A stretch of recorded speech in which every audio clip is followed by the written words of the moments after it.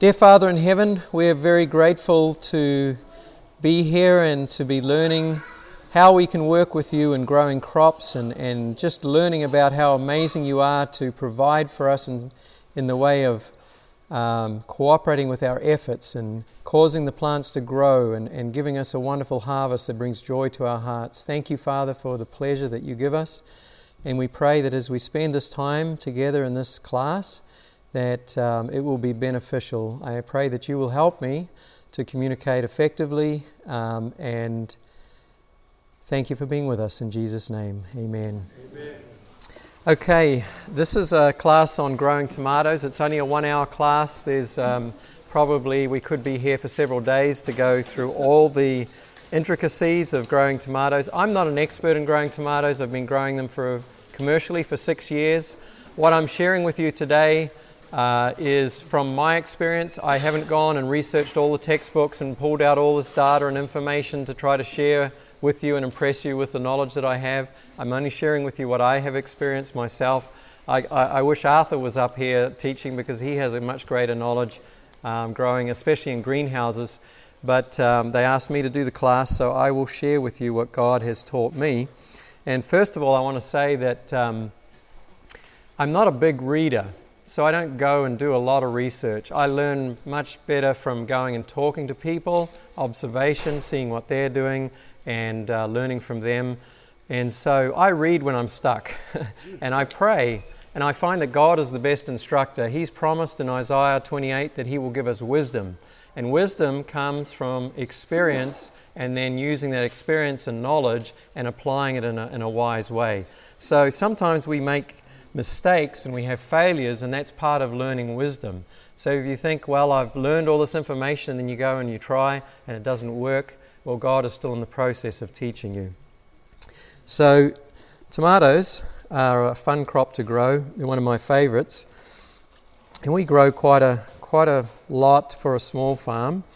We grow many varieties, and we're situated in California in the foothills, 2,300 foot elevation, facing towards South Tahoe, and we grow on terraces where we don't have the ideal soil, but God has blessed, and we've had amazing results. And I've had some not so good results some years as well, but it's all part of the learning process, and you have a whole nother year to wait to implement the changes that you know you need to make. I'm sorry, the cord here is very short, so if I move this way, I'm blocking someone else, but I will... Yes. It was working. Okay, sorry, I did not see the mic. We'll use that. Maybe that'll help. I don't have a loud voice. There we go. So growing tomatoes. Please save your questions till the end of the presentation. We've been asked that because the quality of recording is hindered for audioverse. And so I'll try to save some time, but I've got a lot to go through. And so is there going to be a round table for a discussion that includes this class? I'm not sure if there is, but I will stay afterwards if you have questions if we end and our time is up. So I always like to research Spirit of Prophecy to try and see if there's any information, because I believe our best source to learn from is the inspired source. And I found this, and it's not necessarily inspired as far as what is told about how to grow, but it was interesting to me that in the fourth volume of the biography on Ellen White, that it says this: "The garden is the exercise ground for my workers." She's talking about her secretaries, the literary assistants that she had, and she says, "Early and late the girls are at work in the garden when they are off duty. It is better for them and more satisfactory than any exercise they can have."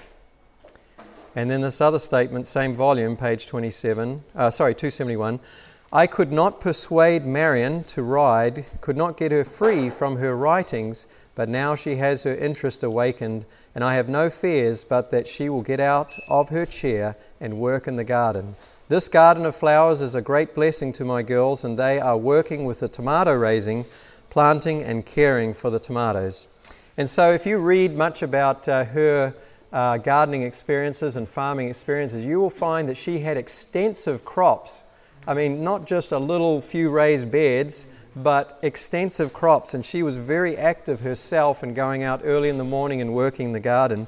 And she encouraged her workers, and she encouraged all of us, if you read her counsel, to get out and get involved in the garden. So where do we start? When we're growing tomatoes, we have to start with seed. And we could talk quite a bit about seed. I will say this about seed. There's good seed and not so good seed. And tomato seed is a very hardy seed. So, for example, when I was going to school, and I was in high school, the school got some sludge from the sewer ponds for the city. These big, huge ponds, and all the sludge goes to the bottom, and it sits there for I don't know how long, quite a few years, and then they dredge it and bring it up and dry it, and it's completely, broken down and decomposed, and then they give it away for free. People would come and get truckloads and take it and use it in their gardens and so forth. So it was used in the school gardens, and all of a sudden, what grew out of it? Tomatoes. Nothing else, no weeds, no other plant, just tomatoes. And it's really struck me the hardiness of tomato seeds.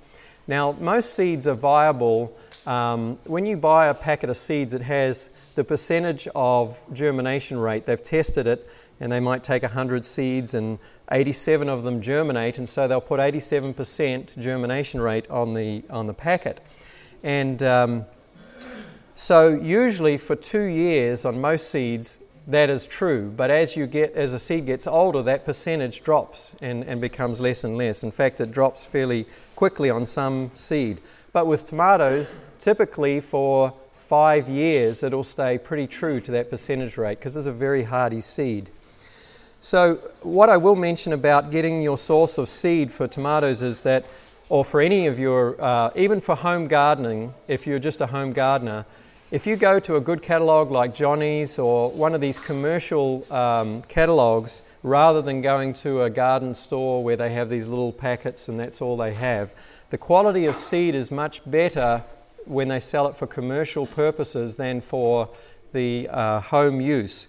And it's apparently when they collect the seed and they weigh it, the heavier seed is the better quality seed, and so that is sold for commercial use, and the lighter seed is sold for home gardens, and so you don't get the best quality seed typically for when you buy it in those little packets at the garden store. So when you're looking for seed, look in a good quality catalogue, and we buy a lot of our seed from Johnny's. We've found them to be pretty good, but not always. We sometimes find their seed is faulty. But they will refund you if it is, but sometimes you've planted it and then it doesn't come up and you lose time. There are varieties that you can choose that have qualities such as disease resistance, cracking resistance. There are hundreds of varieties of tomatoes. I mean, there's an amazing selection out there, and so I'm not going to talk during this time about the different varieties. I will talk about 2 different kinds or 2 different groups of tomatoes, but you can find all different qualities. And if you know there's a certain disease that you know is common in your area, if you're in the Midwest or the eastern states where there's a lot of rain during the summer seasons, you're going to have blight and so forth. So you might want to be looking for resistant varieties that will help you with those issues. So there's 2 types of tomato plants. Determinate, and sometimes called a bush tomato, and then there's the indeterminate. And the indeterminate, well, let's talk first about the determinate. Why would you choose a determinate over a indeterminate type of tomato? The determinates are a short season tomato. They can be grown in containers. They don't grow tall. They're usually short. Some of them that we've grown have gone about shoulder height, but typically they're about 3 feet or even sometimes a little less than 3 feet tall. If you are growing commercially and you want to target the early market and you want a lot of fruit for that early market, then a determinate is a very good variety. You get ones that usually the packet will tell you how many days to harvest on it, so you try to get a variety that has the qualities you're looking for and the shortest number of days if you're targeting the early market. And there's minimal work required because you're not having to do much pruning, and in fact you can get away with doing no pruning with them. You just let them grow as a bush and they will set a lot of fruit all at once, and typically you'll get a really big harvest within about a month or a little bit more than a month, and then it's done. And actually we grow these in our high tunnel for the early market. We can get them started about 6 weeks earlier than the outdoor ones. And so we get the best price before all the outdoor ones come on. And what I have discovered, and this has turned out to be a tremendous blessing, growing them in the high tunnel, we harvest them and we sell them for that early market, and there's basically we can sell all that we can grow in that little a 3,000 foot high tunnel. And then the plants just sit there, and I don't pull them out. I'm too busy harvesting other crops, and I just leave them there. And then they stay there, and there might be the odd little bit of fruit that comes off them. But then in the fall, as the temperatures start dropping in September, they start flowering and they set another crop. And then because they're under plastic, then in the fall I have another harvest, not as big as the one in the spring, but or early summer, but it's actually really a blessing, because then you can go back and harvest them when everything outdoors is starting to slow down, and so there is a benefit to using the determinates if you want to target certain seasons.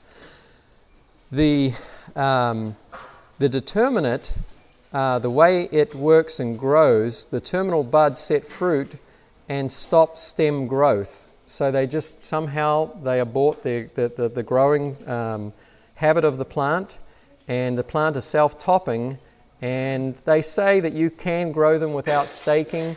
My experience has been you need to stake them. And we're going to talk about methods of staking them that is really effective for these. And you don't need to prune the side shoots, just let them grow. You could if you want to. If you want bigger size fruit, you can prune. But we don't. We just let them grow, and you get these big clusters, lots and lots of fruit all at once. So why would you choose an indeterminate tomato? Well, it's to provide a long harvest. The indeterminate will continue growing for a long period of time. In fact, they'll continue growing until the frost comes and kills them. And in a protected environment inside a greenhouse like what Arthur is doing at the operation that he manages, they keep them going all through the winter, and they can harvest through there, because the indeterminates can go actually for several years if you have the right temperature. So when you're choosing between a determinate and indeterminate, if you want to grow heirlooms, you're not going to find determinate heirlooms. They're just not there. So if you're trying to grow an heirloom, you're going to choose automatically an indeterminate, and you will have a higher yield of an indeterminate because it's harvesting over an extended period of time. So you can be harvesting, for our situation, our outdoor crops, we pretty much start by July, early July, maybe occasionally it'll come in late June, and we'll harvest all the way through into October, and they just keep producing. So indeterminates for a long harvest. They'll grow and produce fruit until killed by frost. They can reach heights of 12 feet or more. In fact, I've heard that inside the greenhouse growing systems they can grow 40 feet. And the way they manage that, because you can never reach up there and you'd have to have a pretty tall ladder to reach 40 feet, so they have them hanging on these wire and hooks and string that they keep lowering the plants, and they strip the leaves off the lower part of them, and so when the plant gets to a certain height they strip the leaves off, let some string down, and the plant just bends down and keeps growing up, and they just keep managing. And so by the end of the season, when they're ready to rip those plants out, you'll see the plant there, say at the pillar, and the actual roots in the ground are going to be way down the other end of the row. because they're just lying down and they keep lowering and it keeps moving down the row. And it's quite interesting to see that system. So indeterminates will bloom, set new fruit, and ripen fruit all at the same time throughout the season. And what amazes me is, we're still harvesting right into November. They're not typically, when the temperatures drop down, they stop setting fruit. But the fruit that's there can take 6 weeks from fruit set to harvest. And so in October, they're still setting fruit, and that fruit continues to grow. Even though the temperature's dropping, they're growing slower. And one year, we actually using a product called Maxi Crop. It's a seaweed extract, and when you spray the leaves as a foliar spray, when the temperatures are dropping, it's going to be a little bit of a frost. It actually hardens the plants by maybe 3 or perhaps 4 degrees. It can actually take a light frost, and the plant will not die.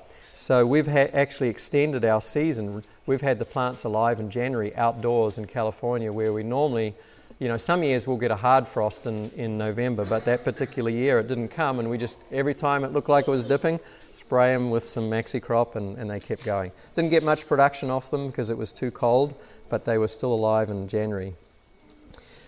So there's a picture. You can see the flowers, and you can see these are cherry tomatoes. This last year we grew a lot of cherry tomatoes, and they just absolutely covered in flowers, and we had such an incredible crop. This is a picture of a tomato tree. It's an indeterminate one. It's actually a real one. It's not a fake picture. It was at the Epcot Center of Disney World. Apparently they sourced the seed from China, and this particular indeterminate produced 1,151 pounds of tomatoes in one calendar year, and it was in a protected environment. And it produced 32,000 individual fruits.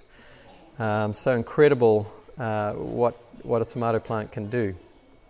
Let's talk about the temperature for germination. So when you start your seeds and you're going to grow your seedlings, here's a chart that has the temperature ranges and how many days it takes for the seed to germinate. So we're just going to zero in on tomatoes here. And tomatoes, you can see if you go over to the orange column, and the highlighted grey area there is 6 days at 77 degrees. That's the optimum temperature for a short germination. If it's 68 degrees, it's 8 days. If it's 59 degrees, it's actually 14 days. And if it's 50 degrees, it's 43 days.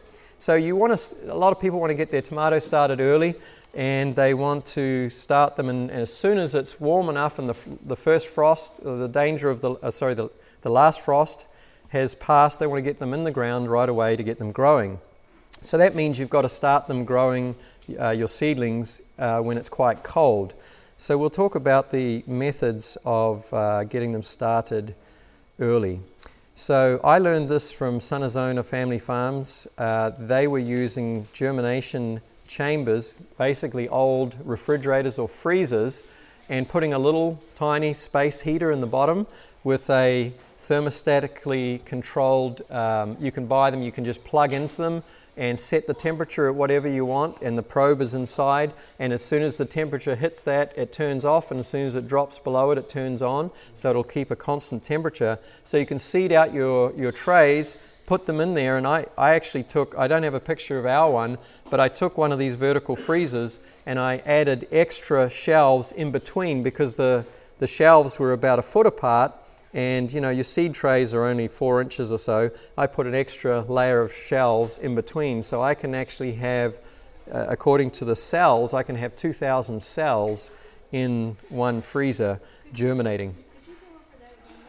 Yeah, so basically, to go over that again, you take an old freezer, and it's already got some shelving in it, and you can add extra shelving to it if you want, because your seed trays, your pots that you're using, they're usually 6-packs, or they can be, the commercial ones can be 72 or 50 count trays, and you put your potting mix in there, and you seed it, and you water it. You put it into the germination chamber. It's got a little heater at the bottom, a little space heater. It's got a thermostatically controlled unit that you plug it into, which a probe goes inside. You shut the door, and it will keep it at that temperature that you set it at. So the optimum temperature for germinating the tomato seed is around 77 degrees. 75 around there is going to be about the same.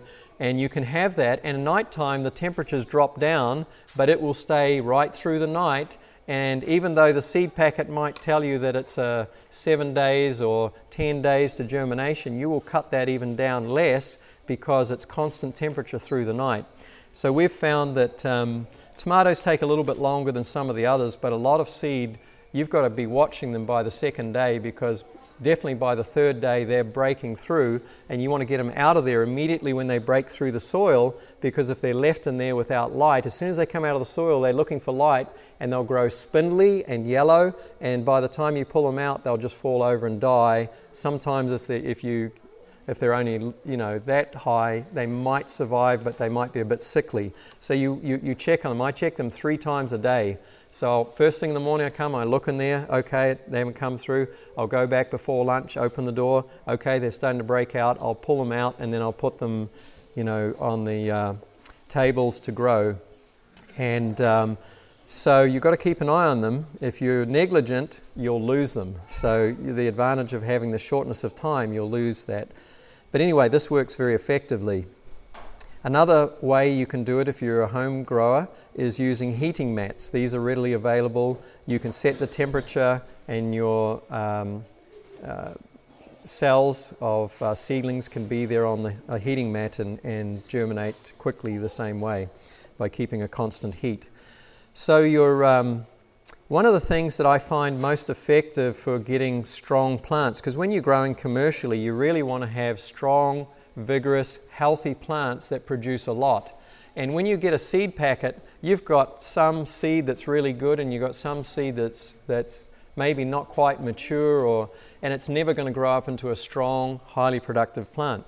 So if you get just a flat tray of potting soil, and I don't buy seed raising soil that's really fine. I use just straight, potting mix that we actually make ourselves from coconut coir and other ingredients that we sent it off to the lab, had it analysed, and got all the different nutrients that is ideal for plants, and what the recommendations were, and we mix that up. And then in a tray, if you make little lines with your finger and then sprinkle the seed in those lines and then cover it up, water it, you'll get this thick row of tomatoes breaking through, and then you can see the really strong ones coming up, and you'll see the ones that are a little bit slower in coming up. So then you can do what's called pricking out. These tomatoes are really hardy. You can just grab them with your fingers, or you can use a little knife or something to just kind of leverage their roots out, and you take the real strong ones and then put them into your cells that you want to grow into your seedlings, and leave the weaker ones and don't use them, and then you'll get the maximum crop from doing that. The tomato plant has what's called pubescent vines, and if you look at the stems on them, they're hairy, and those hairy stems actually, if they come in contact with soil, put roots out. I don't know if you've experienced that. And so you can plant your plants deep when you put your transplants in the ground, and that stem that you've planted under the soil will put out more roots, and you'll have a stronger root system sooner because you planted it down. And then you see the little shoot coming out the side, sometimes called a bad habit, and you prune them off because you want a vertical vine. So you can start plants when those get up, like this, and have a few true leaves on them that are developing. You can actually break those off and put them in soil, and they'll grow into plants.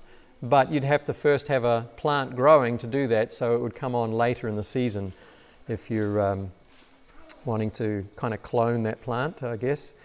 So when you get your seedlings grown up, and you're ready to transplant out, there's, let me go backwards. I want to first talk about, before we plant, let's talk about soil fertility for tomatoes. One of the best things we ever did at Weimar Farm was to have soil tests done and then follow the recommendations. We first started out with Kinsey Labs, And Kinsey, you can go to kinseyag.com and they have information there. If you want to go with an Adventist guy that you can get really quick access and consultation from, Whitmar McConnell, he's here at the conference. He works with Kinsey, he's one of their consultants, so he can actually give you his form that you fill out when you send your soil sample into them, and they send it to Perry Labs, get it back, and then send the results straight to him, and then he calculates all the recommendations. And why I go with him is because I can email him or call him and I get an immediate answer. With Kinsey, if you email, you probably won't. Only once did I get an immediate response. And if you need to talk to him, it's like $200 or $300 an hour, I can't remember, to consult with him. But Whitmar is available, and you can email or talk to him if you have questions. He has a table here too. Okay, he has a table in the booth area. So this was the best thing we did, because, you know, if you're just putting on compost and you're doing all these other methods that are, you know, commonly done, you get some results, but it's really you're working in the dark. You don't know what you've got in your soil. And tomatoes can be heavy feeders on nitrogen, heavy feeders on potassium, and you need to have the right amount there for them to be highly productive. Otherwise, it can really affect your final production. So on the screen there, you can see a sample of the recommendations that come after Whitmar has done the calculations, and you just follow them and broadcast that on the ground and work it into the soil, and then you're ready to plant. After, in addition to the recommendations that he gives, we always apply the C90, the ocean minerals. You can buy it. It's in a dehydrated form. It looks like a coarse salt. It's dehydrated straight from the ocean in southern Baja California, Mexico. And so it's not been the sodium hasn't been isolated. Like if you buy sea salt that you use for the table, it might have come from the sea, but they've isolated the sodium out of the ocean minerals. And it's very interesting that the ocean minerals, when they're in their coarse form, they can be in a bag, an open bag, or in a tote. You know, we get them in a 1-ton tote or something like that, and it sits there, and it's just constantly absorbing moisture out of the air and dripping on the ground. It's really unusual. It must be the interaction of the minerals with the atmosphere. But these ocean minerals provide trace minerals. Now, just a word of caution: if you live in Arizona or any of these arid, low rainfall areas, probably your sodium levels are going to be high, and you may not be able to use it. So your soil test, going back to the soil test, there is a sodium row there, a column, row, where you can actually see what your sodium levels are, and you can actually say to, talk to Whitmar if he's your consultant, say, how much C90 can I apply safely? And he'll tell you, and you can go and apply that.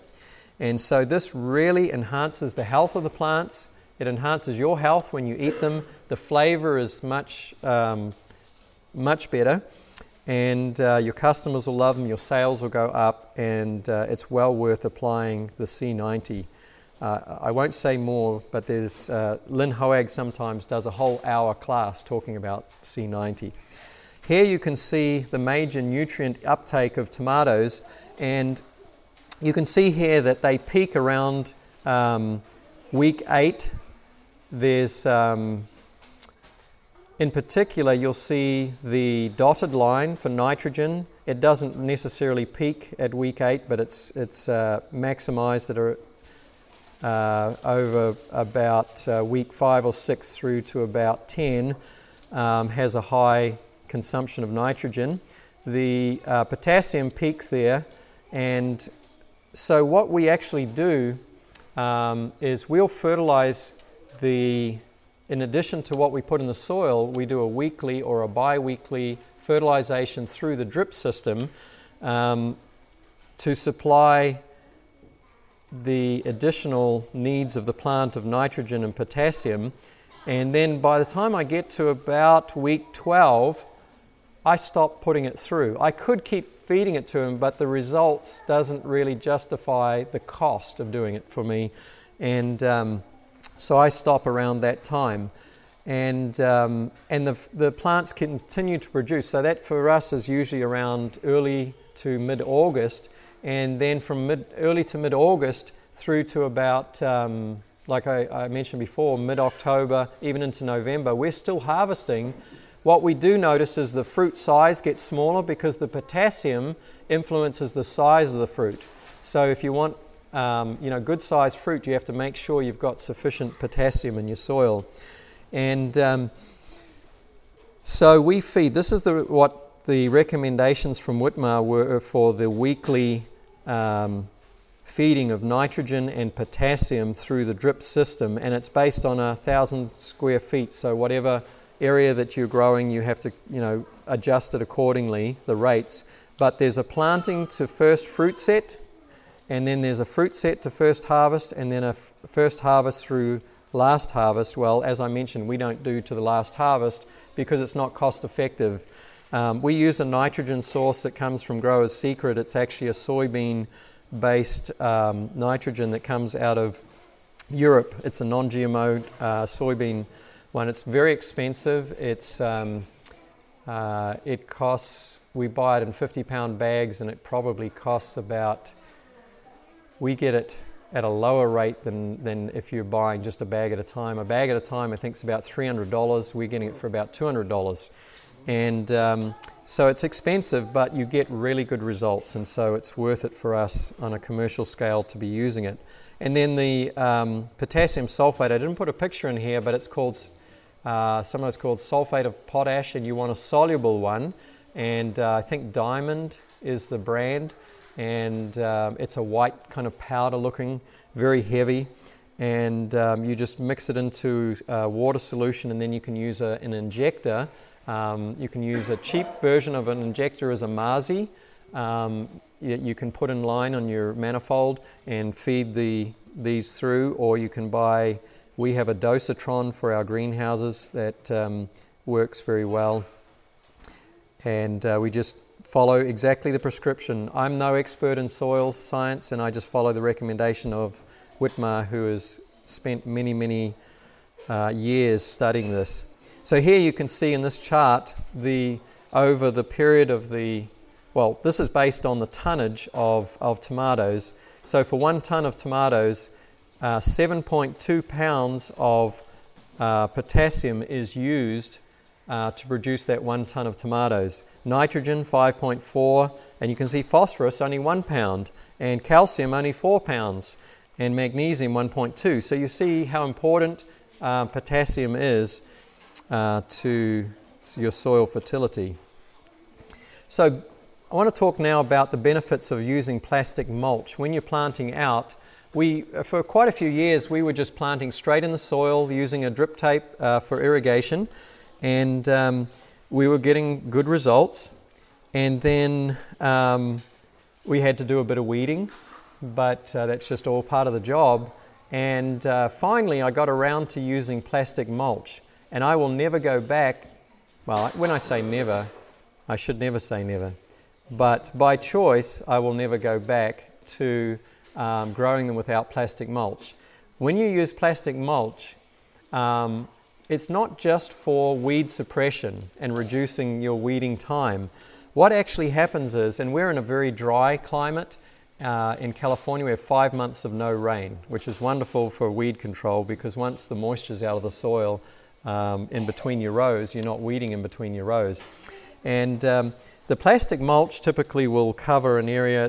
We use a 4-foot one, and by the time the soil covers the edges, you've got about 3 foot wide, or pretty close to 3 foot wide plastic mulch in a row, and we plant directly into the plastic mulch. What happens is that when you are watering without the mulch, the drip line will soak an area, and it pretty much goes straight down, and a lot of the surface water is evaporated off during the heat of the day. And with the plastic mulch, let me back up. The roots, when they're growing, will grow in the moist area. They're not going to grow into the dry area of soil. When you cover that width of area, 3 feet or out to actually nearly 4 feet under plastic, that stops the evaporation of the water, and so even though I've got a single irrigation drip tape going through there, the moisture wicks out to the edges of the plastic, and it retains that moisture 4 foot wide, and all that topsoil that you've got there in that zone, the roots just grow out into that zone and take up far more nutrients. So the plants just grow much more vigorously, they're healthier, lush, and it's amazing, and the production is much higher using the plastic mulch. So I highly recommend, if you're commercial growing, even at home, it's easy to use. So you have moisture retention, healthier plants, and a higher yield using plastic mulch. And there's a picture you can see. The plants are still pretty small, and the plastic mulch is laid there on our terraces. Amazing. Do you mind holding your questions to the end, and then I'll answer them, just for the sake of getting through it, and then we can answer that. So plastic mulch, very good. So root dip. We use a root dip for transplanting, and this is something that I didn't learn this from anybody. I just basically used logic, and this works very, very well. And when I say used logic, I believe God impressed me with this, because I claim that promise just about every day when I'm growing, that God gives the farmer wisdom, and I ask him for wisdom, and I believe that he has over and over again impressed upon me things that I haven't read about, I haven't been taught, and then I'll read about it, or I'll go to a class and I learn that that's the best way to do it. And so what we use in this root dip, we actually submerge we use a 50 count tray for growing our tomato seedlings, and we'll submerge the whole soil and root zone into this root dip, pull it out, and then as we're transplanting we put it in. So what I find most effective is slightly stress the plant before you are going to plant. So what that means is, instead of doing your regular watering that you do on a daily, or sometimes if you're in a hot area you might do it more than once a day, just leave off the last watering so that the plant is thirsty. The plant is ready for a drink. It's not wilting, it's not showing stress visibly, but it's thirsty. And so it's ready to take a drink. And then in our root dip we use soluble nitrogen, the Grower's Secret 1200. So I'm using just a Rubbermaid tote that's just a short one, and we'll fill it up to maybe 4 inches of water, and I'll put in maybe a generous teaspoon of this 1200 Grower's Secret. We use the Maxi Crop. It's a seaweed extract that's in a soluble form, and I'll put about the same amount of that, and then about the same amount of a mycorrhizae fungi. It's a powder form, and I mix that up in the water, and then submerge the roots in there. And then as we transplant them out, you're inoculating the soil with the mycorrhizae fungi, and the seaweed extract is a rooting stimulant. It has a rooting hormone compound in there, and so the roots will vigorously grow as a result of that being there, and the nitrogen is the energy that gets growth going. So as a result of using this root dip, if you've done much in the way of gardening, you usually experience that when you transplant your plants out, they get transplant shock, and they look really sad and wilted, and they sometimes can take a week before they start perking up and start growing. Using this dip, I have no transplant shock. They go in the ground and they grow immediately. It's amazing. So it's a very, very effective way. So I use about a Rubbermaid tote. I can't tell you what the dimensions are, but roughly this long by about this wide, and it has 4 inches of water, and I put about a teaspoon of 1200, a teaspoon of, and a generous teaspoon, not a flat teaspoon, and of the seaweed extract Maxi Crop, and a teaspoon of a powdered form of mycorrhizae fungi. And so what does mycorrhizae do? It attaches to the plant's roots, and it extends the reach of the roots and increases the uptake of nutrients for the plant. It helps the plant to deal with stress if there's not enough water. There are many benefits. I won't go into it now, but it's a really beneficial microorganism that works symbiotically with the plant. And when you rototill your soil, you're killing what's there, if there was any. You'll find it plentiful in the forest where the soil is not disturbed. If you have wood chips on the ground and you turn them over and they're white underneath, that's mycorrhizae, that's the fungi. That's a form. There's many different forms of it. There's ecto and endo, and yeah, I won't go into it for the sake of time. So planting depth. When you plant, I mentioned before that the plants have pubescent vines, and you can plant them deep. So if your transplant above the soil is, say, 8 inches high, I will plant half of that under the ground, and then that part of the vine that is underground will produce roots where they're in contact with the soil. So tomato support. When you've planted them and you want to give them support, a very efficient way of supporting them and cost effective is what's referred to as stake and weave. And I found, as I looked online for some pictures to illustrate it, that it may have originated in Florida, and so some of them refer to it as a Florida weave. And so effectively what it is a wooden stake. The ones we're using are we've used 2-inch by 2-inch wooden stakes with, sharpened on the end. For a determinate plant, you probably only want about maybe 4 foot or 5 foot high stakes. You can use T-posts if you're in a small scale and you can afford them or you've got them already. If you're going to use them for indeterminates, you probably want 7 or 8 foot high ones, because you're going to drive them in the ground at least 12 inches, maybe more, and those indeterminates are going to grow up to 6 foot or more. In fact, our ones grew up to the top, and then they grew so tall they went, some of them, all the way back down to the ground by the end of the season. But so you put these in. You can put them in for the stakes in between every plant, every second or every third. We do it every third. It seems to be strong. The stakes seem to work well, and sometimes with the T-posts, because they are stronger than wood, I've put them in on every 4th plant, and that works. And then you can see the topical view there on the lower illustration, that you tie a string around and then go one side of the plant and you do the same on the other side, and so you're basically encapsulating the plant in between strings. And we start off at about 8 inches above the ground, and then another 8 inches, and just keep going at that spacing as the plants continue to grow, and there's sufficient head. You want to do it before the plant's going to fall over. And I wish I could demonstrate how you do it. You could do it with your hand. We first started doing it like that, and then Alan came and visited and said, there's a better way of doing it, and he showed us with a little piece of plastic PVC pipe that you thread the string through, maybe a 1/2 inch, or could do it with 3/4 inch pipe, and so you hold the end of it. You don't have to bend down so far, and you can go around and kind of put a little bit of leverage on it. You use your left hand to keep tension on it, and you go around, and you can do it without having to bend down. And we have, thousands of feet of them, so it saves your back bending down, and then when it gets up high, it's easy to reach up. I wish I had a video of it and could show you, but here you can see the plants are about 1/3 of the way to their full height. They've just been weaved between the strings. Let's see, there's one close up. You can see the strings.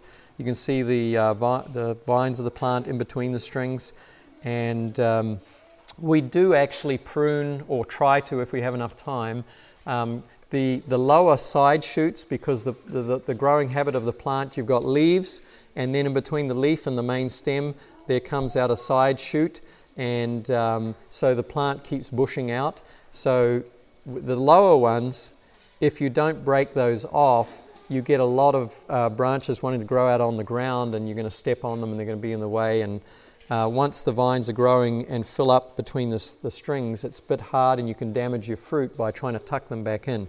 So the lower ones, maybe up to 12 inches high, it's beneficial to prune the side shoots, and so that when they do start spreading out, it's where they're between the strings and it's easier to contain them. So let's talk about flower pollination. This is an important one because the flowers, sometimes you can have issue with getting fruit set, and we found that especially when we start in the green under the plastic, getting fruit set, sometimes you're waiting and it's not happening, and there's reasons for that. So the flowers of a tomato plant are pollinated by bumblebees or wild bees, not honeybees. And the reason for that is that it takes a certain vibration inside the flower when the bee comes in, a certain frequency that the honeybees don't know how to do. And so the bumblebees and wild bees know how to do it, and then they can get their nectar out of the flower. And so if they're not around, then you're not going to have pollination. In a commercial greenhouse, they will actually put a bumblebee nest. You can buy them for commercial purposes. They place them in the greenhouse, and the bumblebees fly around doing their job of pollination. Pollination happens within a given temperature range, and I'll show you. I'll share some more information about that. So when we're starting early in the high tunnel, there can be a lot of flowers on the plants and nothing's happening, and they'll actually, the flowers, you'll start seeing them wilting and dying, and there's no fruit set, and you're thinking, why? Well, you can actually artificially pollinate by tapping them, or even going through with a leaf blower and blowing them, and it vibrates them, and it gets a bit of pollination. But it's not the best way. If you do that, you actually can pollinate immature ones that are not quite ready, and what I found is you actually get a whole bunch of really tiny little fruits, and they don't grow to full size because they were pollinated too young. But the temperature actually has to be above 55 for them to pollinate. So let me read this. Tomato plants drop their flowers under extreme temperature regimes, such as high daytime temperatures above 85 degrees, high nighttime temperatures above 70 degrees, or low nighttime temperatures below 55. Optimal growing conditions for tomatoes are daytime temperatures between 70 degrees Fahrenheit and 85 degrees Fahrenheit. While tomato plants can tolerate more extreme temperatures for short periods, several days or nights with temperatures outside the optimal range will cause the plant to abort flowers and fruit and focus on survival. Temperatures over 104 degrees for only 4 hours can cause the flower to abort. If nighttime temperatures fall below 55 or rise above 70, or if daytime temperatures rise above 85, the pollen becomes tacky and non-viable, preventing pollination from occurring and causing the blossom to dry and drop. So temperature is really, really vital. Some other influences can be excessive nitrogen, can cause your flowers to become non-viable and to drop, and not enough can also be an issue. That's why following the soil recommendations is so vital. We don't have to worry about it. I can't emphasize it enough. If you put what's needed for the plant in the soil and look after that, you don't have to become an expert in all these different conditions that come about. People ask me questions about this disease and all that. I don't know anything about it because the soil makes healthy plants when you follow the right recommendations and do, supply what is needed. So this is the process of the flower. You have the flower development, the flower opens, and when it's fully open and you see the petals, or I guess they're petals, open like that, then they're ready to pollinate, and then you get fruit set, and you'll see a little ball, green ball in the right there in the cradle of the calyx, and then the tomato starts growing until maturity. Now, blossom end rot is very common, and we unfortunately have had our fair share of blossom end rot, and it's very disheartening to lose a lot of valuable tomatoes to blossom end rot, and it's very preventable. The common word out there is that it's a calcium deficiency, which it is, It's caused by a calcium deficiency at the time of fruit set, when the flower is just forming its first little fruit. But it's not because that necessarily that there's not calcium in the soil. What it is actually caused from is not sufficient water. Now, tomatoes are a very hardy plant, and they don't show stress like that they're needing water until they're just, and when they start wilting, and they're very seriously dehydrated. And but they can be deficient in water and look very healthy and happy, and you would never guess. And you can even dig around in the surface of the water, of the soil, and it's very moist, and you can be doing a daily watering. We were watering every day and thinking we're giving them all they need, and in the heat of the summer, or even in the early summer, and we were still getting blossom end rot. So what I learned, and this came from our UC Davis Cooperative Extension Office advisor, was that tomatoes need a deep watering. Why is that? The roots of tomatoes can go down 8 feet if the soil allows them. And so they have a very deep root zone. In the summertime, as the soil dries out, you might be watering the surface, but deep down it's dry. It's really dry. And the plant is not taking up the calcium because the roots can't take it up without moisture. So what do?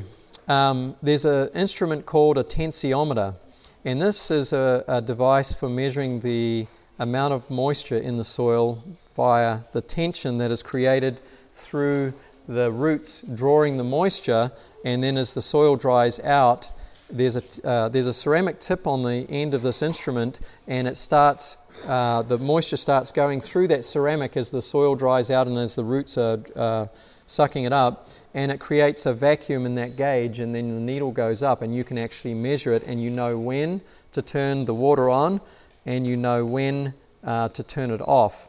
And there is an electronic version of it. It's more expensive, that you can put these little probes in the ground, one deeper than the other.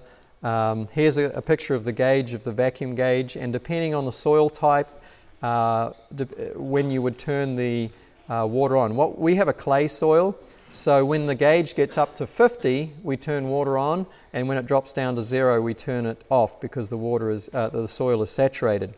It is recommended that you use 2. You use a shallow one and a deep one. And so the shallow one, when the shallow one starts showing that it's getting up to 50 and the moisture's getting low, so that might be at the level of 6 inches under the soil, then we'll turn the water on. The deep one might show that it's still at 30 and it's still got moisture, but we won't turn the water off until that one shows 0 and it's saturated at that depth of 18 inches can work, or you can even they recommend going to a 3-foot one. So these instruments have really turned around our problem with both blossom end rot and cracking, because cracking is also caused from you have insufficient water and then too much water, and the fruit has a burst of growth when it gets more water, and then it cracks because the skin can't grow and stretch as fast as the inside is growing.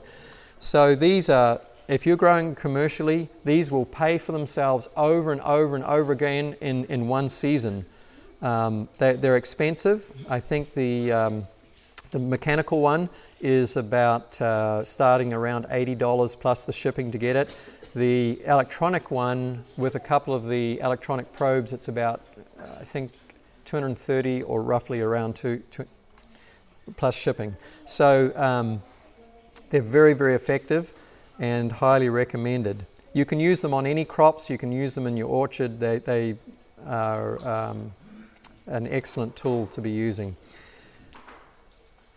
So, what time do we finish? Is it 11:45? I think it is. So I'm not going to get into the pest side of things so much, but one of the probably most common pests that you will come across is it's known as the tomato hornworm. It's actually the sphinx moth caterpillar. And so they get onto your plant and they'll start eating leaves, and they'll eat into your fruit, the green fruit, and you'll see the evidence of where they've been because you'll see their poop and little black deposits on the leaves that it's dropped down onto, and sometimes they can do a lot of damage. We typically don't have a whole lot of them, but when we find them, we put them on the ground and you squash them. They're a little bit hard to squash and they're a bit yucky to squash, but that's one effective way. The girls don't like doing it because they're so cute, but anyway, you need to do it. If you have a real serious issue, you might want to spray a BT or a spinosad spray. So there's a picture of the damage that they do, and you can see the little black droppings on the leaves there.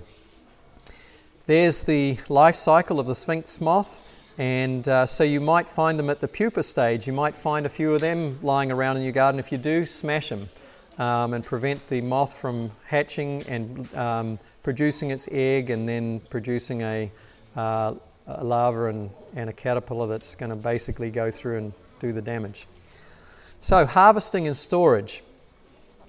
Depending on the type that you're growing, different ways of harvesting.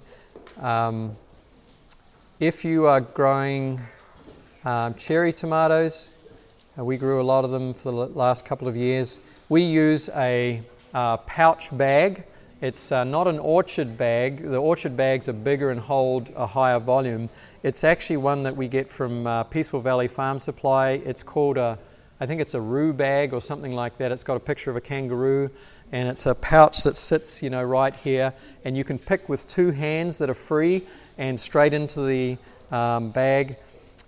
When we're picking and we're selling, we leave the calyx on the fruit if it stays on there. It's a hassle to try to break the calyx off. Some varieties they break off easily and some they don't, and if you do try on the ones that don't, you usually cause a splitting and they damage and go rotten quickly.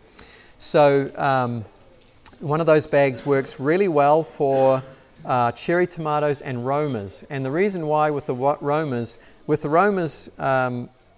they typically the calyx will break right off when you're picking them. You just give them a little twist and you can pile them in and they don't get damaged going into a bag, piling up, and then you can gently drop them into whatever, we use these yellow plastic harvest bins or boxes or whatever you call them, and you can just gently dump them in there and you can harvest them very efficiently. If you're harvesting slicer tomatoes or heirloom, especially have a thin skin, you've got to be really gentle and really careful. The calyx has a little knuckle above it and you can grab it and with your thumb on that calyx give it a twist, and typically, not always, that will break and snap very easily right at that knuckle. Some varieties don't let go very easy, so you want to have some snips and just go and snip them, and then you need to have we just put them straight into the boxes that we're going to sell them with, and then just place them in there and stack them single layer. And the reason why you want to do single layer is if you start putting a second layer on there, the stem of the calyx will puncture the skin of the next layer, and then it's no longer able to be sold as a first. It'll be a second then because it goes rotten where the skin has been pierced, and your stores or wherever you're selling them, they won't be happy.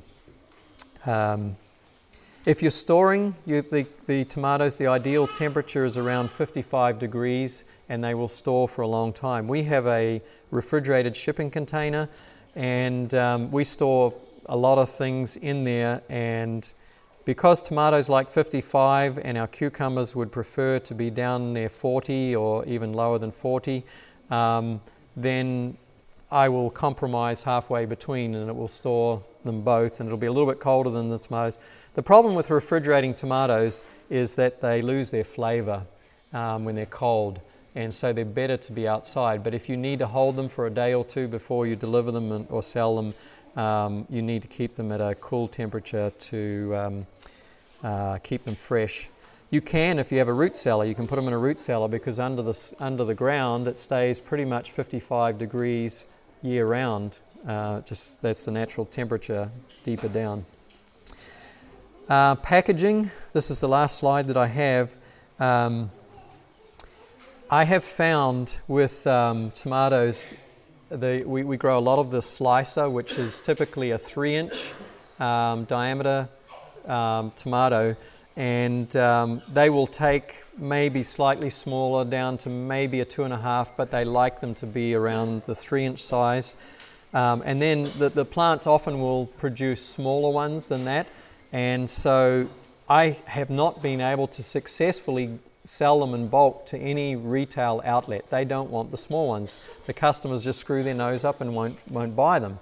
But if you put them in a nice little 1-pound clamshell, and we call them cocktail tomatoes, they look pretty and nice, and they sell really well. So we were able to get rid of the ones that for a year or so we didn't know what to do with. We were giving them away. We couldn't sell them. But packaging makes a huge difference.